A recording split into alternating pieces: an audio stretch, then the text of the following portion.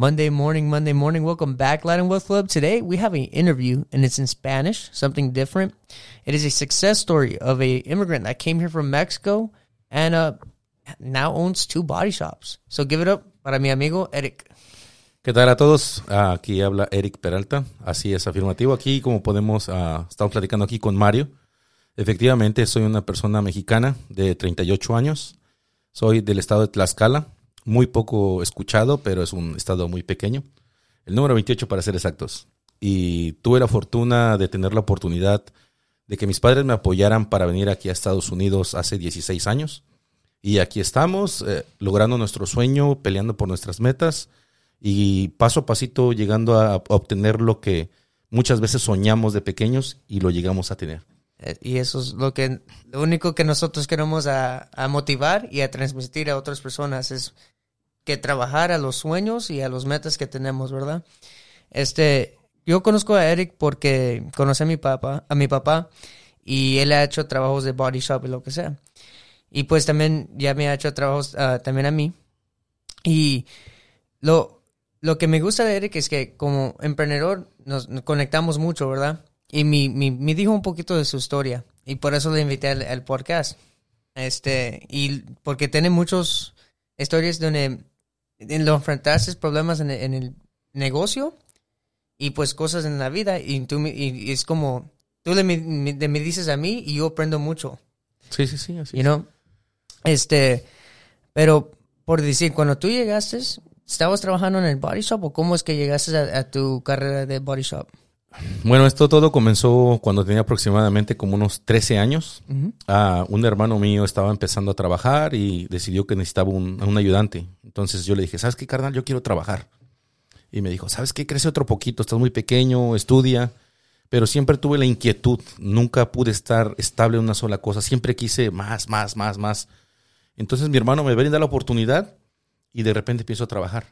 Me empieza a ir bien, sigo estudiando, viene mi tiempo de deportista, empiezo a entrenar atletismo, después ciclismo, después artes marciales, cuando llego ya aproximadamente a los 20 años. Y me comienza a ir muy bien. Sigo estudiando, en esos tiempos no estábamos económicamente bien para una carrera. Yo quería al principio ser doctor y luego quería ser maestro y estaba entre esas dos carreras. Y al último, lo que siempre nos falta, creo que a la mayoría, tener el impulso económico para poder lograr lo que tú quieres. Sí. Especialmente en México, ¿verdad? What's up, everyone? I just want to take a quick moment and thank our sponsors. One, Linaje Jewelry. So make sure to go head over to their website, www.linajejewelry.com, and save yourself 20% off any gold items until February 6th. So make sure to go check them out. Also, go check out the Wholesale Trappers. It's actually just a group chat for anyone interested in learning into Amazon FBA. So if you're, on that route, you're looking into it, this is the one-on-one coaching that you may need. Looking to find suppliers, more information, or even one-on-one coaching with somebody that's sold over $1 million in revenue through Amazon with the numbers to show it.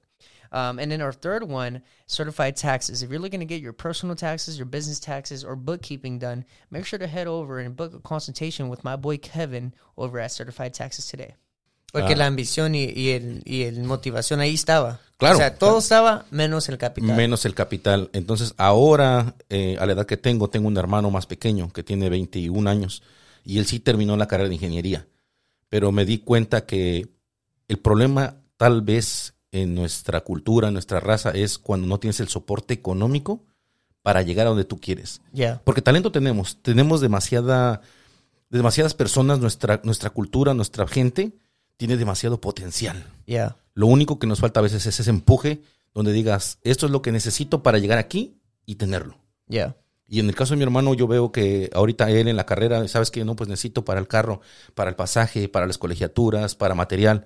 Y es dinero y cuando tú le puedes dar el aporte, me dice, si no hubiera sido por ustedes, no termino la carrera. Yeah. Y ahorita que la está terminando, siento que es un logro mío también. Yeah. Entonces, vienes con esa espina desde pequeño. Llego aquí a Estados Unidos ya trabajando aproximadamente como 10 años. Y posteriormente entro aquí también en un taller. Pero claro, te pintan las cosas diferente. Cuando llegas aquí dices tú, bueno, de lo que me dijiste del 100%, estamos hablando de un 90% es mentira. Yeah. Entonces, me empiezas a nacer la espina de decir, bueno, yo tengo el potencial, sé que puedo adaptarme, sé que puedo aprender y lo voy a tomar. Decido ir a la escuela, aprender inglés básico para poder ordenar partes, para poder desempeñarme en los lugares donde visito, y de repente me nace el hambre de querer crecer. Ahí es donde yo digo, ¿sabes qué? Creo que si él pudo, el otro pudo, yo también puedo. Y es donde nace más aún así el hambre. Y comienzo a pensar, ¿cómo voy a comenzar? ¿Qué voy a empezar a hacer? Y de repente dices tú, bueno, advertisement, la gente no te conoce, te miras un joven, la gente dice, este joven, ¿cómo le voy a dar un carro de 30, 40 mil dólares si no lo conozco? 2, es un joven. 3, no habla bien el idioma. Entonces empiezas a enfrentar problemas desde el principio. Pero creo que es un reto en el que tienes que demostrar de qué estás hecho. Creo que ahí es donde enseñas qué tan fuerte eres o qué tan bien te crecieron. Pero mucha gente no es muy débil. Es like, no, no. Mucha gente en cuanto ellos pegan un pared en su historia, en su éxito, ya paran. O sea, se desmotivan o piensan que no pueden. ¿Tú por qué crees que en nuestra comunidad hay mucho de eso? ¿O crees que no hay mucho de eso? Porque yo pienso que sí, mucha gente cuando ya no pueden aprender muy bien en inglés o no le hablan muy bien, es como ellos piensan que no pueden. Y ponen ahí, ellos solos se ponen un pared. Sí. Déjame decirte, Mario, que hace tiempo, muchos años atrás, cuando te comenté que yo me gustaba mucho correr, el atletismo llegó un momento también en el que necesité el soporte económico. Me enfermo y me dicen, ¿sabes qué, Erick? Tienes una de dos. O vives enfermo si quieres entrenar lo que entrenas, que es correr, o dejas tu sueño y vives una vida normal. Y de repente caes. Posteriormente a los años, el ciclismo viene lo mismo. Una bicicleta que necesitaba no la tenía y te vuelven a frenar tu sueño. Y posteriormente entrenas otra cosa. En el caso mío, el estudio. También quise ser policía federal de caminos. Había que irme a estudiar a otro estado. Es nuevamente dinero. Y todos tus sueños te los van opacando. Te enfrentas a demasiados retos, demasiadas paredes, pero llega el momento en el que tarde o temprano encuentras la solución o el camino que si no triunfas aquí y no triunfas allá, más allá hay otra puerta. Y eso fue lo que yo encontré. Más que nada decir, ¿sabes qué? Bueno, estoy aquí, estoy de cero, pero vengo entero. Vengo físicamente bien, vengo mentalmente bien, vengo bien criado, bien educado. Entonces no comencé a agarrar ningún vicio, que eso fue lo bueno. No traía nada, entonces me dedico únicamente a trabajar, a prepararme. Y cuando llega ese tiempo donde tú comienzas a sentir que puedes emprender, empiezas a pelear. Entonces significa que cada vez que tienes un reto, tienes que si ese no se hizo, busca otro. Pero sí puedes triunfar. Nada más es buscar en dónde está tu talento, en dónde puedes desarrollarte y dónde tienes más habilidad. Pero tú, ¿por qué crees que mucha gente le da miedo y ya después piensa que ya no? ¿Sabes qué? El factor principal, pienso que en nosotros los que venimos de otros países, es la vergüenza. El qué dirán. Porque muchas veces lo que queremos es escondernos. De que nos digan, no, pues ven que empiezas un proyecto y que la gente dice, no, vas a fracasar. Y prefieres esconderte para no ser señalado. Muchas veces a mí hubo ocasiones en las que daban una tarjeta del taller y me la rompían en la cara. Oh, damn. Sí, o a veces agarraban la tarjeta y me decían, I don't need it. Y la tiraban al suelo. Y dentro de mí tú te sientes esa impotencia de querer decir algo, pero no lo puedes expresar porque sabes lo básico. Ese es uno. Y lo segundo es que de repente te empiezan a bajar la moral. Y cuando pierdes la moral es cuando ya no puedes dar más. Entonces yo dije, ¿sabes qué? Si él no quiere, pero mira cuántos carros hay a tu alrededor. El hecho que alguien me rompiera una tarjeta, alguien que no me diera la oportunidad, no significa que yo me iba a quedar tirado. Yo dije, no, ¿sabes qué? Esto es algo más que me motiva para demostrarle a esta persona, probablemente con el tiempo, y yo llegue yo a grande, después él me vuelva a ver. Y posteriormente fue lo que sucedió. Gracias a eso, a mi persistencia, siempre he creído que la llave para el triunfo es la disciplina. Si te escucha una persona, 2 o 3, al ratito son 10, después son 50, luego son 100, y así incrementa todos. Entonces, en mi caso, lo que sucedió ¿cómo es que comencé a trabajarle a lugares grandes? Cuando de repente un cliente se quedó con una tarjeta, le hice un trabajo, después de ahí otro cliente le hice otro trabajo, y de repente llegan al mismo lugar a recomendarte. Y dicen, no, pero ¿cómo lo conoces tú? Es que él me hizo un trabajo, y tú no también, y es muy bueno. Y llegan a coincidir con esa persona 2 personas. No sé si sea el destino, no sé qué sea, pero esa oportunidad te llega. Yeah. Y cuando llega debes de tomarla con todas tus ganas. Yeah. Y fue lo que se dio conmigo. Cuando me dan la oportunidad, en el caso personal, no me imaginaba nunca decir, voy a manejar un Ferrari, voy a manejar un Lamborghini, voy a manejar un Bentley, un Rolls Royce. No lo miraba. Yeah. Pero cuando llega esa oportunidad, cuando te acercas a esas personas que tienen, es cuando ven tu talento y te dan la oportunidad. Yeah. Y ahí es lo que tomé yo. Yeah, eso es lo que pasó conmigo en mi negocio también. Y se siente bien, te hace sentir muy feliz, orgulloso de todo el trabajo que has hecho, porque ellos le ven y dicen, a él, yo quiero que él nomás toque mis carros, o yo nomás quiero que él trabaje en mis carros. Y se siente uno como, wow, o sea, mi trabajo habla mucho por mí para que ellos miran mi trabajo así, es algo diferente. Sí, mira, algo similar nos pasó en el taller. Tú sabes que yo trabajo con J&J Bodyshop. Oye, pues platícanos, tú tienes 2 bodyshops, ¿verdad? Sí, bueno, efectivamente cuando yo llegué con Jaime hace 15 años aproximadamente, y llegué únicamente como pintor, ¿verdad? Preparador, no me daba la oportunidad de pintor porque me decía que estaba demasiado joven, probablemente no sabía lo que hacía. Él creía que yo venía en este negocio de bodyshop trabajando a lo mejor 1 año, 2 años, cuando yo ya traía una carrera de 10. Entonces, cuando de repente el pintor que llega a faltar al trabajo, que se enferma, no llega una semana y me dice, hey, Erick, ¿conoces a alguien que pinte? Y le dije, yo te dije que yo pinto, dame la oportunidad. Y me acuerdo que me dio un carro, un Toyota 96 blanco, el más viejito que había. Me dijo, a ver, dale morro, a ver, trinate ahí. Y yo dije, bueno, está bien. Me da la oportunidad, le pinto el carro, queda encantado con el trabajo y me dice, ¿crees poder pintar aquel? Claro que sí. Y comienzo a pintar.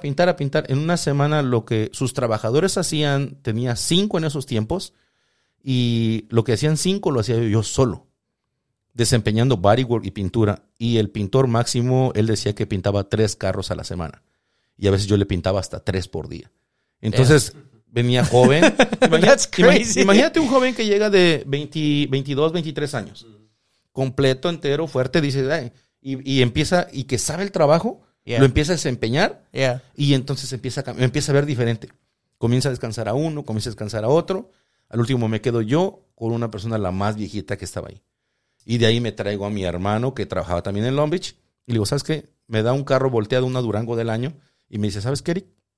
¿Crees poder hacer ese carro? Le dije, la verdad, no. Porque también conozco mis límites. Sé hasta dónde puedo, hasta dónde llego.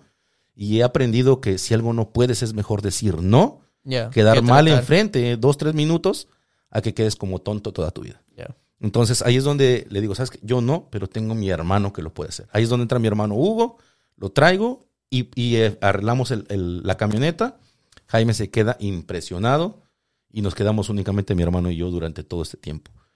Posteriormente, hace como 3 años y medio, fue cuando siempre he tenido la iniciativa. Probablemente me has visto, tengo un Mustang blanco 90 Fox Body. Yo pensé que la gente me decía, ¿sabes qué, Erick? ¿Cómo me puedes comprobar que eres bueno? Entonces me tuve que ingeniar algo, decir, bueno, ¿cómo? Viendo lo que yo hago. Entonces pinto mi carro propio y la gente empieza a mirar. Y, wow, ¿quién pintó este carro? No, yo lo pinté, seguro, sí. Y les enseñas fotos. Entonces ahí es donde entran las redes. ¿Verdad? Cuando comienza Facebook, empiezo a meter mis trabajos en Facebook. De ahí abro mi cuenta de Instagram, empiezo a poner mis primeros trabajos y la gente, wow, sí sabe hacer el trabajo. A veces me decían, bueno, esa foto la pudiste haber robado de algún lado. Entonces, donde comienzo a tomarme fotos yo pintando para que la gente vea que soy yo el que está pintando. Entonces, vienen muchas dudas. La gente te cuestiona mucho por la edad, por cómo eres, por cómo te vistes, por de dónde vienes, por cómo hablas. Pero de repente empiezan a mirar tu trabajo y te dicen, wow. Entonces, ahí es donde entra Jaime, que me recuerdo que llevaron una Lexus del año. La señora tenía como una semana de nueva. Un cliente le pega y la señora cuando llega al taller dice, sinceramente el taller no es un taller grande, porque siempre he pensado que a veces juzgamos por la envoltura sin ver lo que en realidad hay adentro. Sí. Entonces nosotros tratamos la mejor manera de hacer el trabajo. Probablemente fallemos. Y yo le digo, ¿sabes que si ves algo que no te gusta, bring it back? Por mí está bien. Yo te lo puedo arreglar porque este es mi trabajo. Yo tengo 2 cosas, Mario. La primera es la disciplina. Siempre estar en tiempo, en cuidar las cosas, lo que se queda ahí, no se pierde nada. No usar los carros, por supuesto. Esa es otra regla básica que yo tengo en el trabajo. Ujú. Y la número 2 y la más importante. Mientras el cliente esté satisfecho y feliz, todo está bien. Nada más. Entonces, ahí es cuando la señora llega y dice, es que mi camioneta tiene sensores y tiene esto, sí lo vas a poder arreglar. Y de repente Jaime dice, no, ¿sabes qué? Sí, no te preocupes. Pero la señora aún así, como no nos conoce, se queda como, ¿y dónde se va a quedar mi carro? Y le decimos, ¿sabe qué? No se preocupe. Hasta ahorita no nos han robado ninguno, ni se ha perdido ninguno. Y la señora como todavía queda dudando y le digo, ¿sabe qué? No se preocupe, no crea usted que no sabemos trabajar estos carros. Entonces Jaime le dice, ¿sabe qué? Hey, Erick, enséñale nuestra página para que vea qué carros arreglamos. Cuando a la señora yo le muestro que arreglamos Ferrari, que arreglamos Lamborghini, que arreglamos Bentley, que arreglamos Rolls Royce, que arreglamos BMW para arriba, porque eso es únicamente lo que tenía en mi página en esos tiempos, la señora queda impresionada y dice, wow. Entonces, si han traído un carro de $500,000, ¿cómo no van a arreglar una Lexus de $60,000? Exactamente. Y la señora dice, ¿sabes qué? Aquí está. Y nos da la confianza. Entonces, de ahí partimos y empiezo a mirar que, bueno, es cierto, estoy bien, estoy cómodo, estoy trabajando, pero va a llegar un momento en que me voy a hacer viejo. No puedo ser empleado toda mi vida. Y es donde comienzo a implementar, decir, ¿sabes qué? Tengo que comenzar, es algo para mí. Uh-huh. Hace 3 años y medio se me da la oportunidad de que me vendan un negocio. Platico con mi hermano, platico con mi esposa y platico con mis papás y me dicen, ¿sabes qué, hijo? El problema está que pues tú no estás legalmente allá. Si algún día a ti te deportan por alguna razón, vas a perder todo. Claro, pero no por el miedo voy a dejar de persistir. Damn. Eso no puedo.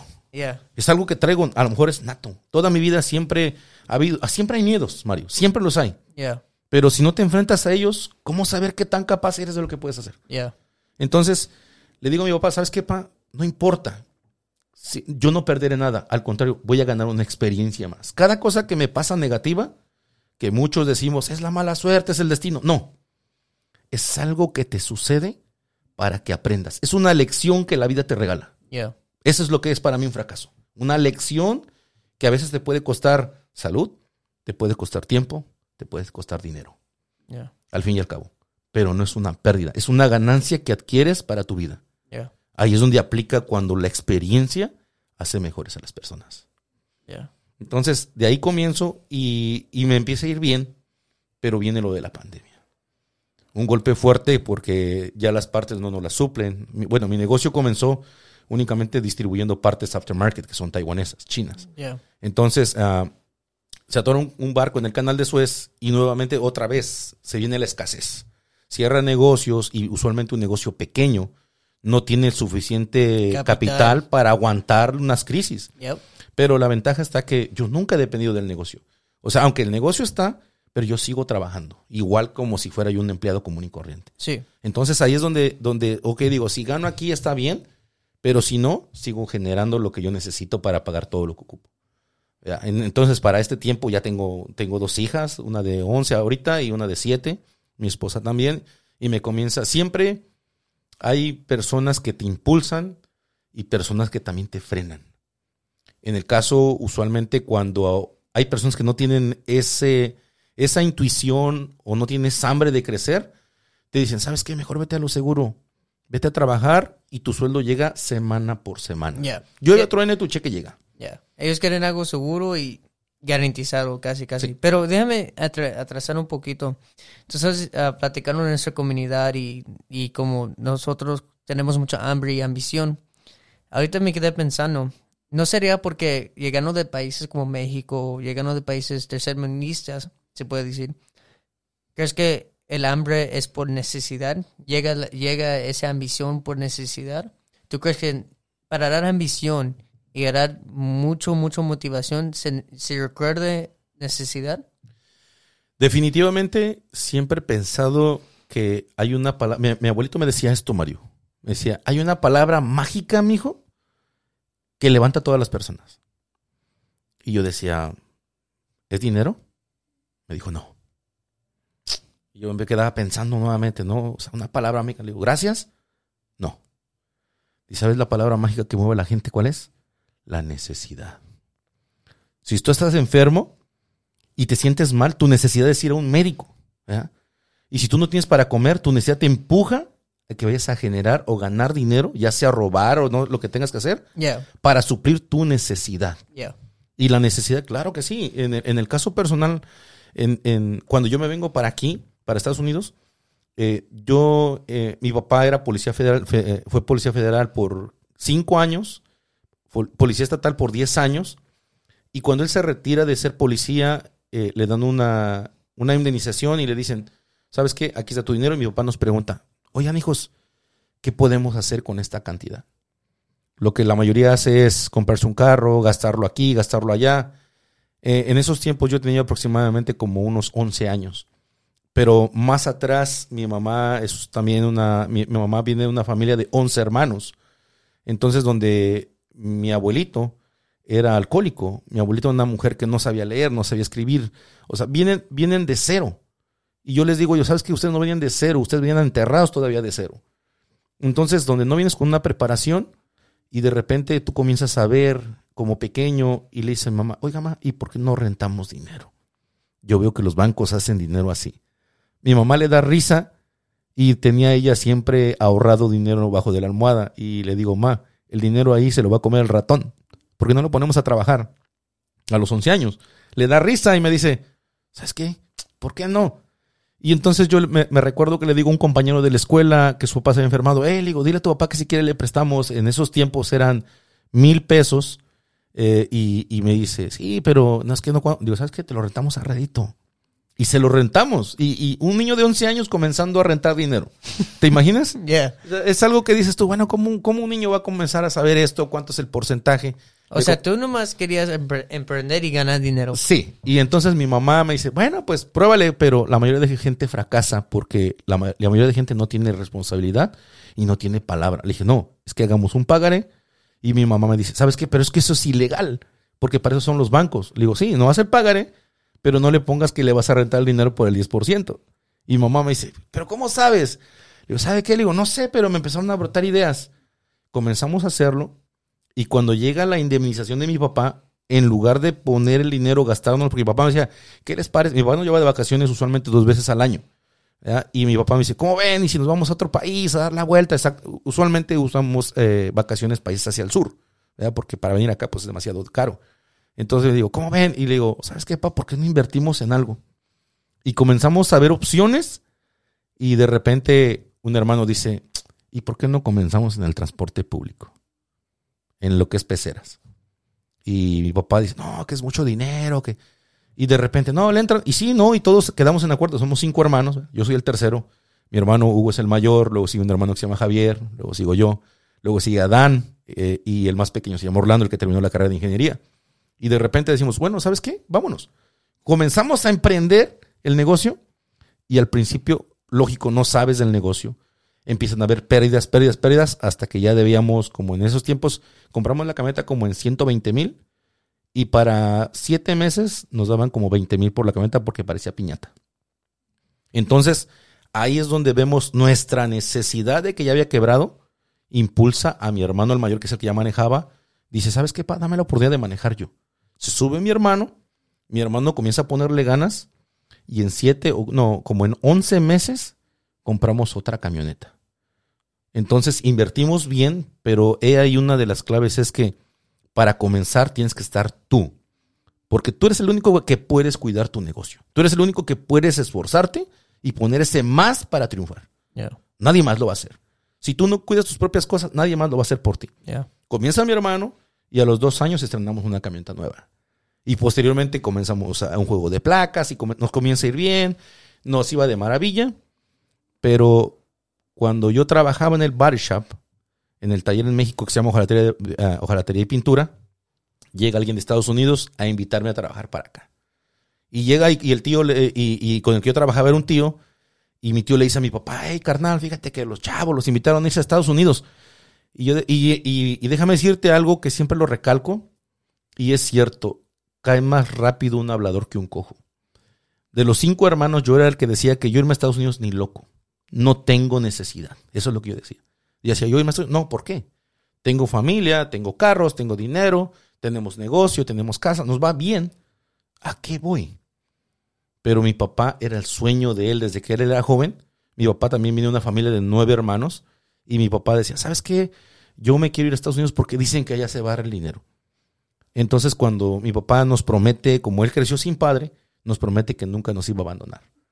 Y entonces, cuando mi papá nos promete eso, cuando mi papá decía, ¿sabes qué, hijo? Quiero irme a Estados Unidos para darles una mejor vida.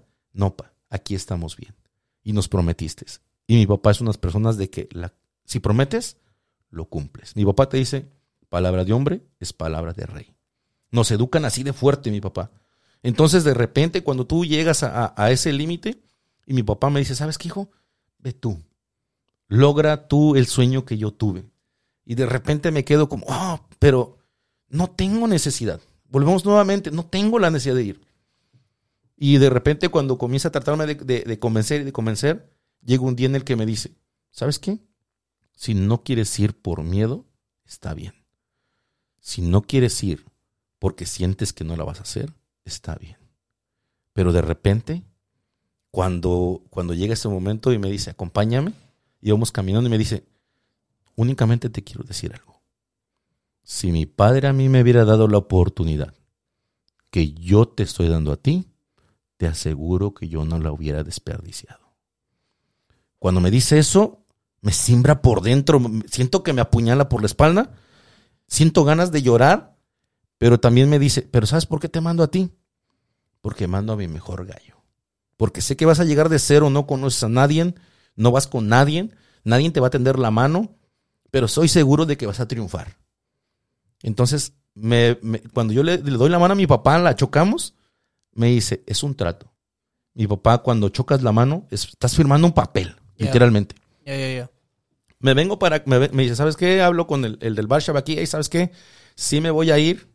Y me dice, ¿sabes qué? Consíguete 50,000 pesos para el coyote. Yo le digo, ¿serio? Sí. Está mi papá y ¿sabes qué? Quiere 50. Ok, dile que está bien, ¿para cuándo te vas? Decido un jueves en la noche. El viernes estoy agarrando un boleto y el sábado estoy volando hacia acá, a Tijuana. O sea, todo fue bien rápido, no me despedí de nadie, nomás de mis papás, mis hermanos y de una tía. Y me vine para acá. Cuando yo venía llegando, estaba yo en Tijuana, era cuando me di cuenta de la decisión que había tomado. Y me digo, ¿sabes qué? Creo que no pensé bien lo que estaba haciendo. Dejo toda una vida, familia, dejo todo. Y de estar bien económicamente allá, de vivir bien, de tener hasta carro del año, llego acá a vivir a un garage. Y nunca se me olvida porque fue duro. Únicamente lo que traía era una toalla, 2 pares de playeras, 2 pares de calcetines, 2 pantalones, una gorra y una sudadera. Y llego a dormir en un garage con la toalla que me secaba, la tenía en el suelo, mi mochila de almohada. Y así me recuerdo que fue duro porque pues no estaba acostumbrado a estar solo. Y lloraba todas las noches y me quedaba dormido llorando porque no me sentía mal. Donde trabajaba yo, de un lado había morenitos, del otro lado había güeros. No hablaba con nadie hablaba español, nadie me ayudaba. No conozco primo, no tengo parientes, ningún pariente cercano, es más, ni del estado de donde soy yo. Entonces prácticamente me aíslo y es lo que te comienza a matar. Y nuevamente volvemos a decir, la necesidad de socializarte para poder estar bien. Entonces me enfrento a muchos retos, Mario. Pero ¿sabes qué? Creo que entre más grande sea tu reto, más grande te enfrentas a ti mismo. Yeah. De no frenarte, de no decir, ok, esto me está pasando, pero no me voy a quedar aquí. Voy a llegar más allá. Yeah. Y eso es lo que me impulsa. Entonces, mi necesidad me va obligando a hacer esto, a hacer el otro, a hacer acá. Y cuando de repente tengo demasiado trabajo, nuevamente entra la necesidad de tener empleados. Comienzo a agarrar un empleado, comienzo a agarrar otro, comienzo a crecer nuevamente. Entonces, cuando compré Alice Auto Body, que se llama el otro taller que está en Hawthorne, tenía yo en ese tiempo ya 6 empleados. Pero ahí comienzan las mermas que todo emprendedor tiene. Hay que platicar. Dilo. Ahí es donde viene lo más, pienso que es lo más duro, porque después de que le das a alguien la oportunidad de que llegue y se siente en algo, vamos a decir algo fácil, aunque no lo sea. Pero dices tú, bueno, yo ya conseguí el trabajo, ya tengo el lugar, ya tengo la herramienta, ya tengo el conocimiento, sé hacerlo, ya llega el cliente, únicamente necesitas la mano de obra y de repente ya no puedes ser todo tú, agarras a alguien más y quieres enseñarles, ¿verdad? Y es donde voy a sonar malo en lo que voy a decir, cuando el gobierno de aquí de Estados Unidos les da la oportunidad a las personas que están de Centro y Sudamérica de llegar aquí y les da una chance de estar legal. Y de repente me dice, ¿sabe qué, Erick? Pero es que quiero trabajar, pero no sé. Yo te enseño. Y siempre he pensado que lo más doloroso, Mario, para mí no ha sido el dinero, no ha sido que se equivoquen en el trabajo, no ha sido que choquen los carros. Para mí lo más duro ha sido desperdiciar mi tiempo en alguien que no lo valora. Eso es lo más fuerte, man. Yeah. Porque estás desperdiciando, o sea, yo pudiera gastarme ese tiempo con mi esposa, con mis hijas, con mi familia, con mi hermano, con amigos, o divirtiéndome o simplemente descansando. Pero lo estoy invirtiendo en alguien que de repente al año, a los 2 años lo tira a la basura. Yeah. Y que se va a agarrar un trabajo nuevamente, no denigro ninguno, pero teniendo la oportunidad de que puedan aprender algo más. Y crecer. Algo de crecer, deciden, no, ¿sabes qué? No, ya no. Y el tiempo que invertiste, el material que gastaste, estarles pagando para que se enseñen. Cuando yo aprendí, yo ganaba 120 pesos a la semana. Pero lo que pasa es que referimos para atrás a lo que estábamos hablando, necesidad. Tiempos han cambiado. Yo creo que mucha gente ahorita son, como dicen en México, los ninis. No sé cómo, son like they're entitled. Sí. Right? Creen que necesitan ayuda en todo, yo creo que hoy en día eso es lo que hoy en día mucha gente tiene, es entitlement, es que yo, es que no me ayudan, no, es puro víctima, juegan la víctima. Claro. Yeah. Yo resumo esto en algo que ha pasado a conforme yo lo he mirado. 38 años. ¿Tienes tú 23? 23, ya. No, 24. 24. Yo tengo 38. En los 38 años que tengo, pienso que en mis tiempos, y mucha gente puede decir, es que eres anticuado de los de antes. Pero ¿sabes qué? Creo que cuando tus padres te decían, ok, ¿quieres esto? Pero esto te va a costar. Yeah. No te lo voy a dar de que aquí está. A veces mi esposa me dice, cómprale esto a tus hijas. No. Sí se los puedo comprar, pero tienen que ganárselo. Como dice mi mamá, hay que criar los niños con un poquito de frío. Mira, hay algo que yo resumo en esto.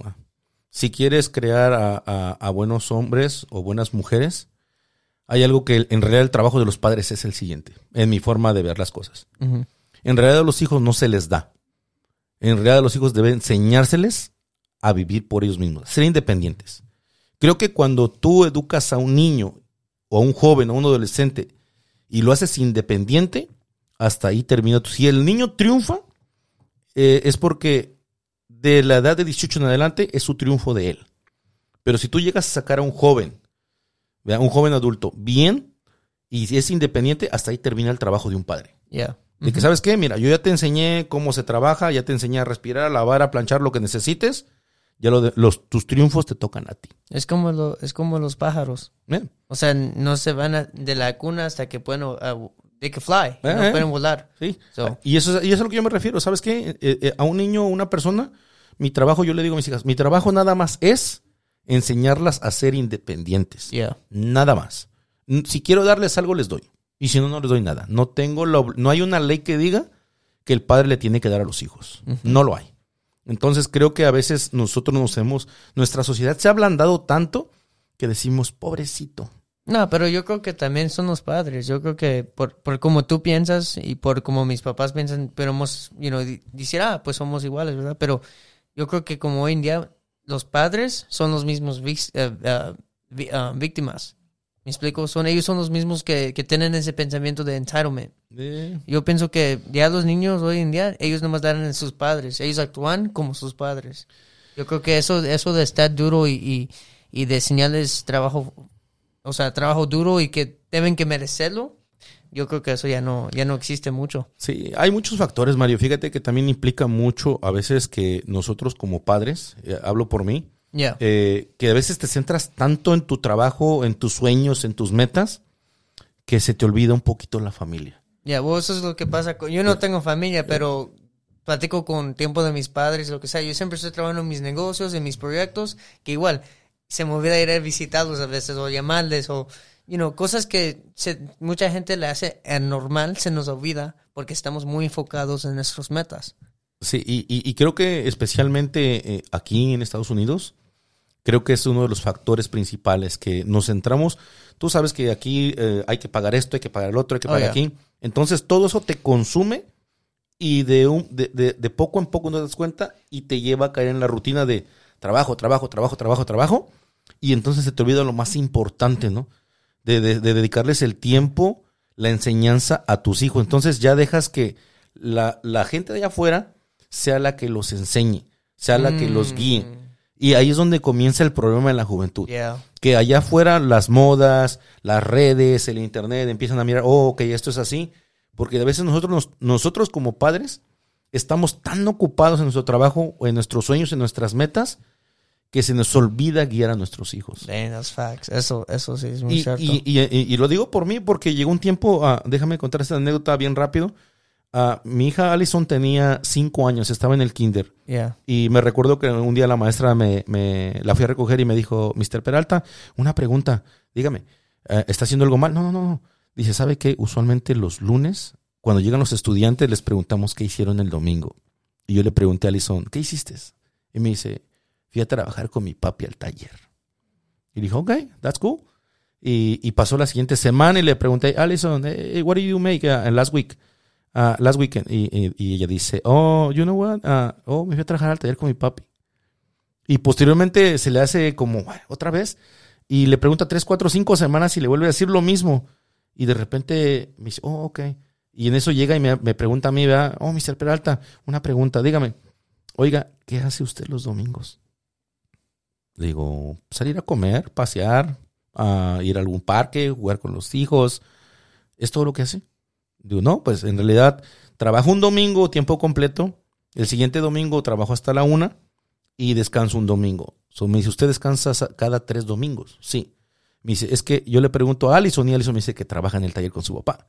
Y me dijo, ¿sabe qué? No es malo, porque ella se está dando cuenta cómo usted se gana la vida y que no es fácil lo que usted le provee. Yeah. Pero ¿sabe qué?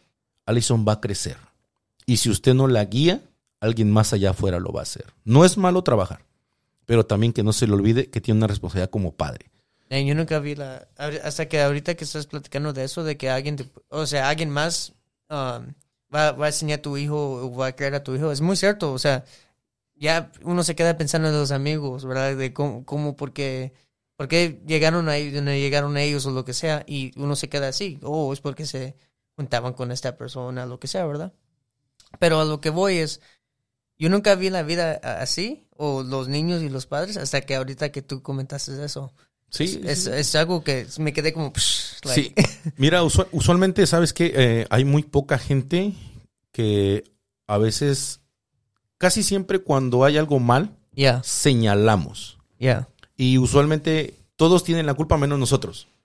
Y creo que ese es un factor que nosotros como padres, o nosotros los que estamos en esta etapa o esta edad, o los que están más grandes que yo todavía, creo que les da vergüenza decir, yo la regué, es que yo no hice bien mi trabajo. Una ocasión yo entré a un café y estaban discutiendo 2 señores y diciendo, no, la juventud de hoy no sirve, y con malas palabras, ¿verdad? Y todo eso. Y de repente, pues yo solamente escuchaba, agarré mi café y de repente, no, que los morros no sirven, son unos vales no sé qué. Y de repente como que sí, me hirió porque yo me sentía joven, ¿verdad? Tenía como unos 25, 28 años. Y le digo, hey, buenos días, disculpe que me meta en lo que no me toca. Pero está usted discutiendo acerca de los jóvenes. Dice que nosotros somos esto, somos el otro. Sé que no me lo dice a mí, pero soy joven. Esa indirecta es para mí también. Y le digo, ¿sabe dónde está el problema? Y me dijo, no, es que ustedes los jóvenes no valen sombrilla. Le digo, no. Es que nosotros somos el resultado de su trabajo de ustedes. Si nosotros somos malos es porque ustedes no nos educaron bien, no nos hicieron bien, y nosotros somos el resultado. Pero y yo le aseguro y le quiero preguntar a usted, ¿cuántas veces usted le gritó a su papá? No, pues capaz que me cortaba la boca de una cachetada. ¿Lo ve? Y ahora sus hijos, si le dicen que a usted le reclaman algo, ¿usted qué les dice? Se quedó callado. Porque él sabe que ahí está el problema.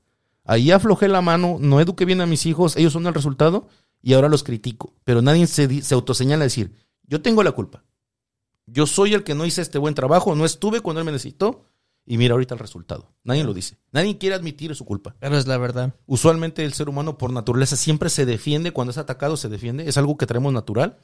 pero también creo que cuando aceptas que es tu error, ahí tú creces. Yeah.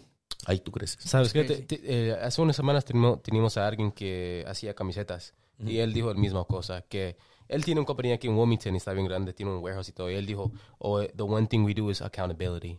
Lo que dice que pasa es por mí. Yeah. Si él hace algo mal, y que yo puedo hacer más mejor para que para la otra vez él puede hacerlo bien. Sí. So it's funny que él dice eso también. Y it's the entrepreneurship mindset, bro. That's all it is. A ver, Eric, pero hay que entrar en detalles en el negocio, ¿verdad? En un body shop, ¿cuánto dinero se toma para empezar un body shop? ¿Es mucho dinero o cómo uno puede empezar? Déjame decirte, Mario, que yo creo que en herramienta, definitivamente, te gastas fácil para lo básico, en lo personal, como $250,000. O sea, estamos hablando de una welder machine que te cuesta $10,000. Es dependiendo de cómo quieras empezar. Pero una welder machine es de $10,000, una caja de herramienta, $12,000, $15,000, impactos, dados, matracas, desarmadores, herramientas especiales. En el caso personal, las spray guns, las pistolas, cada una me cuesta alrededor de, entre la más barata son $800 hasta $1,400. Mucha gente dice, pero el Harbor Freight hace lo mismo. No. Le digo, diferente. Claro que sí puede trabajar lo básico, pero si quieres calidad, por muy bueno que sea, no lo puedes hacer. Yeah. Puedes pintar afuera en la calle, pero también puedes pintar en un spray wood y funciona. Yeah. Pero la diferencia está en el terminado y qué carro estás arreglando. Yeah. Entonces, en el caso mío, pues sí, ¿verdad? Me enfoqué también mucho principalmente en con qué voy a trabajar. O sea, tengo el conocimiento, pero puedo, no sé, alguien me dice, hey, Eric, cámbiame un espejo de un Toyota. Ok, está bien, yo te lo cambio. ¿Y cuánto me cobras? $75 o $120. Ok, está bien, hazlo. Pero si no tengo un drill o un desarmador de cruz, un screwdriver o lo que sea, o un sacaclips, no puedo ganarme ese dinero. Y mucha gente, no, pues métele el cuchillo, una cuchara. Come on, no puedes. Entonces ahí es donde yo me enfoco también en la herramienta, y más o menos en la herramienta yo me he gastado como $250,000 para empezar. Para lo que yo ya tengo hasta ahora la fecha, ¿verdad? Pues lógico, ya vienen los pigmentos, pistolas, máquinas para pulir. O sea, todo lo que es más o menos así. En el negocio, yo compré Alice Auto Body, anteriormente se llamaba Fernando's. Yo le cambié el nombre al mío, al de mi hija, y a mí me costó $60,000. Fue lo que yo pagué por el goodwill del negocio, con todo el de las partes. Eso era el negocio, el building, no la propiedad, pero las partes que había en el building y el body shop que estaba atrás, son 5 espacios. 2 atrás son 7 y para trabajar 2 adentro. Lo compré en esa cantidad y por lo bueno está que yo tenía la mano de obra, que soy yo. ¿Verdad? Que yo tenía ya los clientes. Yo le trabajo al dealer de South Bay Mercedes-Benz, el Pre-Owned. Trabajaba yo a Acura Nation, le trabajaba yo a Infinity, le trabajo a LA City Cars, le trabajo a Carlux, le trabajo a Austria Motors. Entonces ya todos esos clientes, cuando de repente venden el carro y le dicen, ¿sabes qué? No, que venden el carro en $10,000, pero te lo compro, pero arregla el bumper. ¿Sabes qué? Te voy a descontar $100, $200 y mira, llévalo con él. Entonces ellos mismos son ese impulso que te mandan el cliente. Really? ¿Así te mandan clientes? Así me mandan clientes. Lógico, ellos es para hacer la venta nada más. Of course. Pero en realidad ya cuando llegan conmigo me dicen, no, ¿sabes qué? Mira, esto necesita esto. Ahora, hay algo que me ayuda a mí mucho, Mario. Personalmente es el decirles la verdad.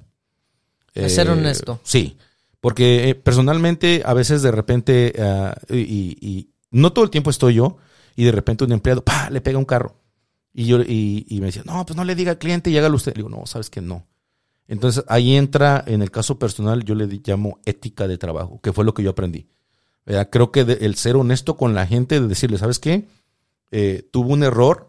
Admito mi error. Si quieres que yo pague o lo quieres que alguien más lo arregle, yo lo hago, porque tengo que tomar acciones en mis acciones.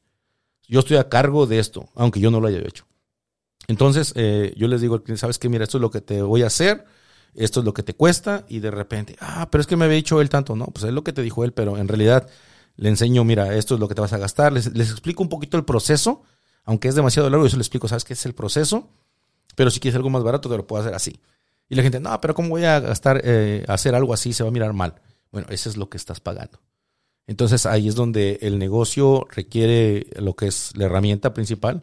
El conocimiento ya lo traía yo, lo traigo con mi hermano también, que es el bodyman. Entonces hacemos un equipo y compramos el negocio. Y eso es lo que nos costó a nosotros cuando comenzamos. Ahorita, pues gracias a Dios, lógico, gastas en tarjetas, Sí, advertising, marketing. Ya empiezas a cambiar números de teléfono, vienen los biles, viene la renta también, que la renta es un factor que de repente si no hay entradas, es donde nuevamente te empiezas a mermar. Si, te digo yo, si yo no hubiera seguido trabajando donde aquí en San Pedro, en el otro bodyshop, de plano yo ya estuviera yo fuera del negocio. Pero eso fue lo que me ayudó. Entonces, a veces mucha gente me dice, oye, Erick, pero es que ¿de qué te sirve tener un negocio si no te está generando ni siquiera para sus propios pagos? Pero no siempre fue así. O sea, tienes que entender que a veces hay altas, hay bajas. A veces ganas, a veces pierdes. Ha habido veces que todo marcha bien, todo sale bien y dices, esta semana gané $10,000. Pero de repente un chalán chocó un carro y la luz te costó $1,500. Y más tiempo y hay pérdidas. ¿Y esto pasa mucho? Usualmente, mira, he aprendido algo a través del tiempo. Usualmente cuando yo comencé, nadie te explica, nadie te enseña. Y puede que haya gente adelante de ti o gente que te conozca, pero son muy poquitos los que en realidad te dan esos tips. Esos de que, ¿sabes qué, Erick? Los carros cuando los vas a traer, nada más manéjalos tú. Pero usualmente si tú estás pintando, en el caso mío, estoy pintando y necesito ir a llevar un carro, no sé, a Lomita, no puedo dejar de pintar por ir a dejar un carro. Entonces ahí es donde donde mandas un empleado y donde el empleado la riega. Entonces aprendí a decir, ok, ¿sabes qué? Esto es lo que me toca a mí y únicamente ponerle su responsabilidad al empleado. Mi papá me explicaba esto así. Él me decía, ¿sabes qué, hijo? Creo que cada persona está diseñada para hacer algo. Y le digo, ¿cómo? Me dice, cárgate esa cubeta de agua, y yo la cargaba. Y me decía, cárgate ese bote, y lo cargaba. O cárgate esa maceta, y agarraba, como podía la cargaba. Y de repente, a ver, cárgate algo pequeño, la escoba que no pesa. No, pues ya no puedo. Ok, es lo mismo. Cada empleado tienes que darle únicamente lo que puede hacer. Te vas a dar cuenta, cuando lo vas tratando, te das cuenta quién tiene talento de cuidar las cosas, de manejar con cuidado, de alguien que no le anda jugando los vidrios, que no anda subiéndole al radio, abriendo el sunroof. O sea, haciendo cosas, te das cuenta y empiezas a decir, ok. Entonces te vas limitando a decir, bueno, él puede hacerme esto nada más, esto me puede hacer el otro, pero yo tengo que hacer a fuerza esto. Ahorita cuando tú estás comenzando, lógico, ya en cantidades grandes, pues ya te contratas a alguien que esté supervisando eso, que pueda hacer cosas que tú tenías que hacer, pero eso ya es a una escala mucho más grande que donde estamos nosotros emprendiendo. Porque usualmente, inclusive me tocó a mí, yo me moví, estuve un tiempo ahí en Hawthorne, en el otro negocio, y enfrenté el problema también, que usualmente cuando tú no estás, a ti te interesa cuidar a tu cliente, a ti te interesa que las cosas salgan bien. Yo me recuerdo que a veces un bumper abajo se dañó poquito y le digo al trabajador, ¿sabes qué? Quítale el bracket retainer y hay que pintarla ahí. No, don Erick, ahí no se ve. Le digo, ¿sabes qué? Nadie lo va a ver, pero yo sí lo estoy viendo. No, pero es que usted gasta tiempo y material innecesario. Sí, pero tengo que hacer las cosas bien. Y es algo que ellos no entienden. Ellos creen que es momentáneo, pero lo momentáneo tarde o temprano no te sirve. Entonces yo siempre he pensado que si haces las cosas bien, es para mucho tiempo te va a durar. Tengo clientes que han venido de 10 años atrás y regresan. Oye, ¿sabes qué? No me acordaba de pedir tu número, cambié el número, mi teléfono, no tengo tu número, pero yo me acuerdo que estabas por acá. Y le digo, no, sí, claro que sí. Inclusive a veces funciona esto, que yo lo que hice son llaveros y se los pongo en la llave. Por ejemplo, si es de Honda, uno de Honda. Si es de Toyota, uno de Toyota. Y del otro lado tiene mi número y mi tarjeta ahí plasmada. Entonces me ayudó mucho eso. Y entonces me di cuenta que las cosas, cuando yo me fui para allá, ellos no trataban bien al cliente. Que se les manchó esto, que les faltó aquí, y vienen los comebacks. Y entonces es donde yo me decía, bueno, ¿de qué me sirve que yo me vaya al otro taller a ganar? Y aquí, no sé, gané allá $1,000 al día, y aquí vine a perder en puros empleados y en errores 3,000. Entonces es donde te encuentras en decir, bueno, ¿qué hago? Pero mismos tus propios clientes te llaman ahí, ¿sabe qué, Erick? Esto no quedó bien, esto no me gustó. Es que no está mal, pero es que usted lo hace diferente. Y entonces es donde me dicen, ¿sabes qué, Erick? Te voy a pagar, no sé, $100, $200 más, pero quiero que lo pintes tú. Entonces ahí entras nuevamente en otro problema de decir, bueno, no me puedo ir. Pero entonces yo pienso mi plan es más adelante, definitivamente de que no soy muy bueno, probablemente, pero siempre pongo lo mejor. Y usualmente, tarde o temprano voy a encontrar, hay gente capacitada, pero aún no tengo ese nivel para decir, voy a contratar a alguien que me cobre $2,000 a la semana de pintor, un preparador de 1,500, un bodyman de 2,000. No tengo todavía ese rango para decir, ¿sabes qué? Puedo pagar $10,000 a la semana de empleados. Entonces, sé que estoy en el proceso, pero estamos en la pelea, Mario. En la pelea. ¿Y qué son las metas en los próximos 6 meses? Mira, en los 6 meses tenemos planeado con mi hermano, tengo 2 proyectos. Uno es un muchacho el que tengo ahorita conmigo trabajando, lo estoy entrenando para que ya se vaya de planta al otro taller, porque lo he rentado, pero es bien difícil nuevamente. O sea, el problema que enfrentamos los negocios pequeños es cuando comienzas y encontrar a gente disciplinada, gente responsable, gente que en realidad tenga hambre de crecer y que diga, ¿sabes qué, Erick? Yo vengo porque quiero hacer esto y tengo sueños y tengo metas. No lo hay. Y es por eso que ellos se conforman con el día a día y dicen, con que saque para comer y para mi gasolina estoy bien. No tienen esa necesidad o esa hambre o ese sueño de crecer. Entonces, la meta es este muchacho entrenarlo bien y que esté ya trabajando el taller nuevamente. Ahorita el taller ya está trabajando como a un 40% de lo que tendría. Mi plan es, dentro de 6 meses, estar trabajando al 100% bien. Con este muchacho que estoy entrenando.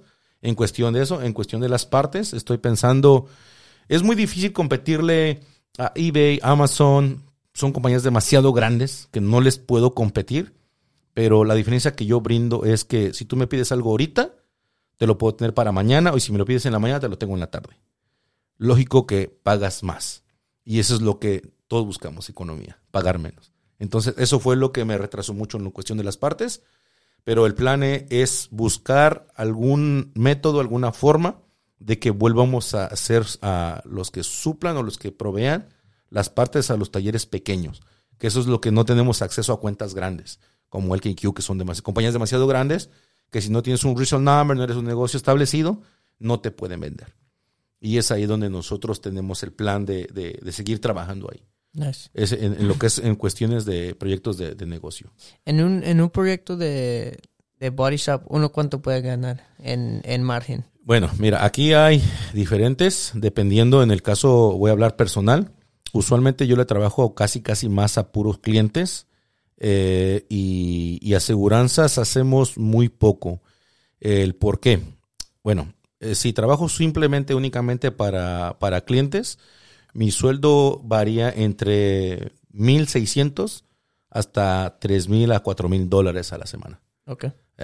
Y si trabajas para aseguranza, ganas más, pero es más tardado. El problema está que a veces en lo que te aprueban la estimación, una vez que te la aprueban, viene un supplement, si es que hay más daño, viene un supplement y nuevamente vuelven a venir. Entonces, como el taller no es demasiado grande, no tenemos esa oportunidad de tener 10 carros, 15 carros de seguridad ahí sentados y sin poderlos tocar. Porque no los podemos tocar hasta que la seguridad diga sí, el ok de decir, ok, dale, aquí está el cheque, comienza a trabajar. ¿Verdad? No tenemos eso. Entonces, pero ya cuando trabajas con aseguranzas, entonces ya cambia. Ya el sueldo es muy diferente y usualmente estamos ganando personalmente entre $2,000 a $6,000 más o menos. Okay. A la semana. No está mal. Yeah. Ha habido ocasiones en las que, no, te va de maravilla y, no, este mes saliste con $35,000. Yeah. Es mejor claro. Trabajar en privado. Sí, en privado sí, porque aquí terminas el trabajo y aquí está tu dinero. Yeah. O sea, terminas el trabajo, aquí está tu dinero y no siempre he pensado que no hay nada como relacionarte directamente con el cliente. Yeah. Que eso es lo que más me ha gustado porque mucha gente ya no te ve como simplemente alguien que le presta un servicio. Ya te miran como una amistad. Yeah. Decir, hey, Erick, ¿sabes qué? Gracias. Y comienza la recomendación. Entonces, ese es más o menos el rango de lo que se gana. Lógico que ya entre más empleados, hubo un tiempo en los que $12,000, $15,000 a la semana con empleados. O sea, 5 empleados. Y entonces, pues, lógico, yo cuando tuve esa oportunidad, nunca se me olvida. Mira, yo no comenté esto, pero cuando yo compré el negocio, yo no tenía todo el dinero. Pedí un préstamo a un amigo mío y me lo prestó y él me dijo, ¿sabe qué, Peralta? Yo pienso que el dinero usted me lo va a pagar como en un año. $40,000 le pedí prestado. Y me dijo, como en un año yo pienso que me los paga. Y le dije, no. Le digo, ¿sabe qué? Deme 6 meses. Me dijo, no creo. Pero vamos a hacer esto. Dice, si usted me los paga en los 6 meses, no me dé nada extra. Y se los pagué en 2. En 2 meses le pagué los $40,000. Yeah, eso es mucho dinero. Pero ¿sabes qué? Lo que yo... Es como volvemos, la necesidad o tal vez el hambre. Y el riesgo, tomaste el riesgo. Eso es un riesgo, decidí brincar y me dije, ¿sabes qué? Me levantaba a 4:30 de la mañana, llegaba yo al taller a las 5, me ponía a hacer colores, dejaba yo escrito, ¿sabes qué? Ejemplo, no sé, Juanito vas a hacer esto, Pepito va a hacer el otro, Mario vas a hacer esto, y les dejaba a cada quien su quehacer. Y al 7:15 salí aquí de San Pedro para estar allá en Hathor al 15 para las 8. Ahí trabajaba yo de las 8 hasta las 5, y de las 5 regresaba aquí a San Pedro, y para mirar que era un desorden. Que los empleados no habían terminado, que es que les atoró algo, que es que no secó, que es que aquel no se apuró, y cosas así. Y venía a terminar lo que no habían terminado siempre he tratado de estar en tiempo. Para mí la disciplina es muy importante. Yeah. Entonces, llegaba yo al taller, y lo que no habían terminado, lo terminaba yo, y me iba saliendo del taller a las 10 de la noche. Llegaba a la casa a cenar, y ponerme a llenar las notas de las partes, de qué se hizo, hablar a los clientes, mandarles un email cuándo iba a salir el carro, un mensaje de texto o fotos de cómo va el avance, porque me gusta mucho. ¿Sabes qué, Mario? Usualmente mucha gente dice, te voy a cambiar, no sé, el bumper, y no le dicen al cliente y le arreglan el mismo, y posteriormente llegan a otro taller y te dicen, no, es que yo le cambié el bumper. No, es el mismo, está reparado, mire. Entonces yo hasta ahorita no ha habido ese problema conmigo. Yo le digo, ¿sabes qué? Esto es lo que yo te dije que te iba a cambiar. Aquí está la parte buena y aquí está la parte mala. Y aquí está puesta. Le enseño el proceso del trabajo. Yeah. Entonces, cuando la gente ve esa transparencia en ti, te dan la confianza. Yeah. La confianza es algo que yo siempre digo, no se regala ni se compra, se gana. Yeah. Entonces, eso me ayudó mucho a mí. Entonces, era yo te digo, 5 de la mañana, 4:30, hasta las 11, 12 de la noche. Me aventé así como casi 3 meses. Y entonces, la hambre, la necesidad te obliga porque dices tú, ¿sabes qué? Tengo una deuda, ya me metí al ruedo y tengo que brincar y tengo que hacer las cosas. Yeah. Entonces es lo que te impulsa, la necesidad nuevamente y a darle ganas. Y aquí estamos. Aquí estamos, gracias a Dios, hasta ahorita. He escuchado muchos comentarios acerca de que no hay mucho trabajo, esta escasez de esto, y nosotros hemos estado bien ocupados. Inclusive a veces hay clientes que se enojan y me dicen, ¿sabes qué, Erick? Necesito el carro ya. Le digo, ¿sabes qué? Dentro de 3-4 semanas. Y le digo, no puedo hacer más. Yeah. Y la gente que se enoja, que ya no voy a venir. Y de repente al mes me llama, Erick, ya tiene mi espacio listo. Le digo, no, pues no me dijo, no se lo aparté, véngase 2 semanas, más enojado. Me dice, ok, apárteme en 2 semanas. Y, ok. O sea, así es como estamos trabajando ya. Pues está bien, Erick. ¿Hay algo más que quieres dejar saber a los que están escuchando? Sí, claro que sí. A todo aquel que quiera emprender, que quiera lograr sus sueños, quiero decirles que el único obstáculo que te vas a encontrar eres tú. Nada más. Olvídate de lo que digan allá afuera, que nadie crea en ti. Lo más importante, y me pasó a mí porque hubo personas bien cercanas que me decían, ¿sabes qué, Erick? Yo no sé por qué no mejor te dedicas a trabajar. Véate a un taller, pinta y nada más. Pero le dije, ¿sabes qué? No quiero acabar de 50 años pintando nada más. Yeah. Entonces, principalmente, toma lo bueno o los buenos consejos que te den de allá afuera, que te los den, tómalos. Lo malo, no lo hagas a un lado.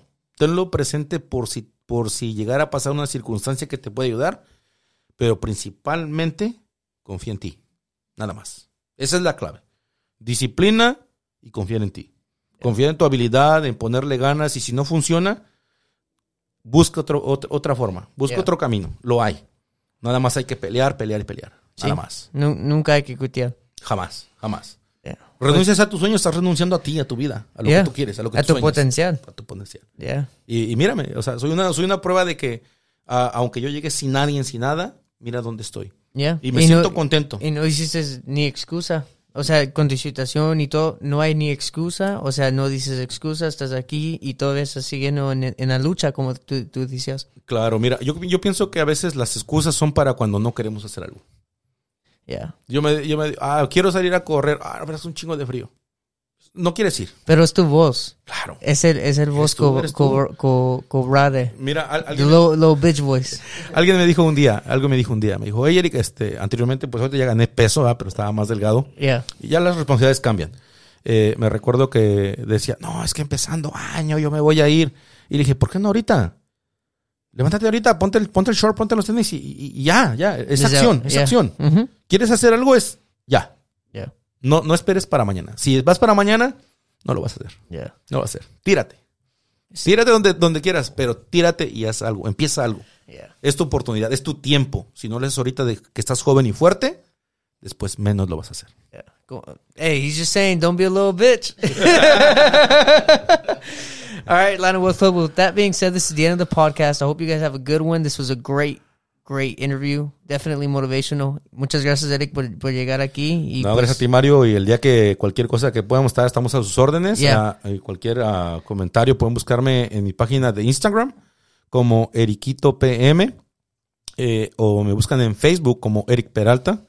Y claro, por supuesto, mi número de teléfono es el 424-215-1779. Cualquier pregunta, no hay ningún problema. Estamos a sus órdenes para ayudar a quien se pueda y quien lo necesite. Si alguien quiere emprender algo, Mario, pienso que a veces lo que hace falta es que haya alguien que te impulse. Yeah. Y si algún día su servidor puede ayudarlos en algo, estoy aquí para quien necesite y para quien quiera y para quien guste mi amistad también. Y también, ¿saben qué? Mario hace pocos días que estaba platicando con él, me dijo algo. Me dijo, oye, Eric, yo le dije que estaba muy atrasado en tecnología. Y me dijo, oye, Eric, yo te ayudo.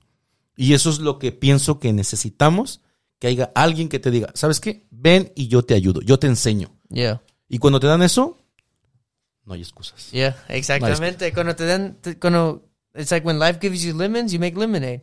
You know, si te dan limones, vas a hacer limonada. Yeah. You know? Pero, yeah, so we'll see you guys on the next one. All money and no money out. Stay dedicated, stay motivated. And don't be a little bitch.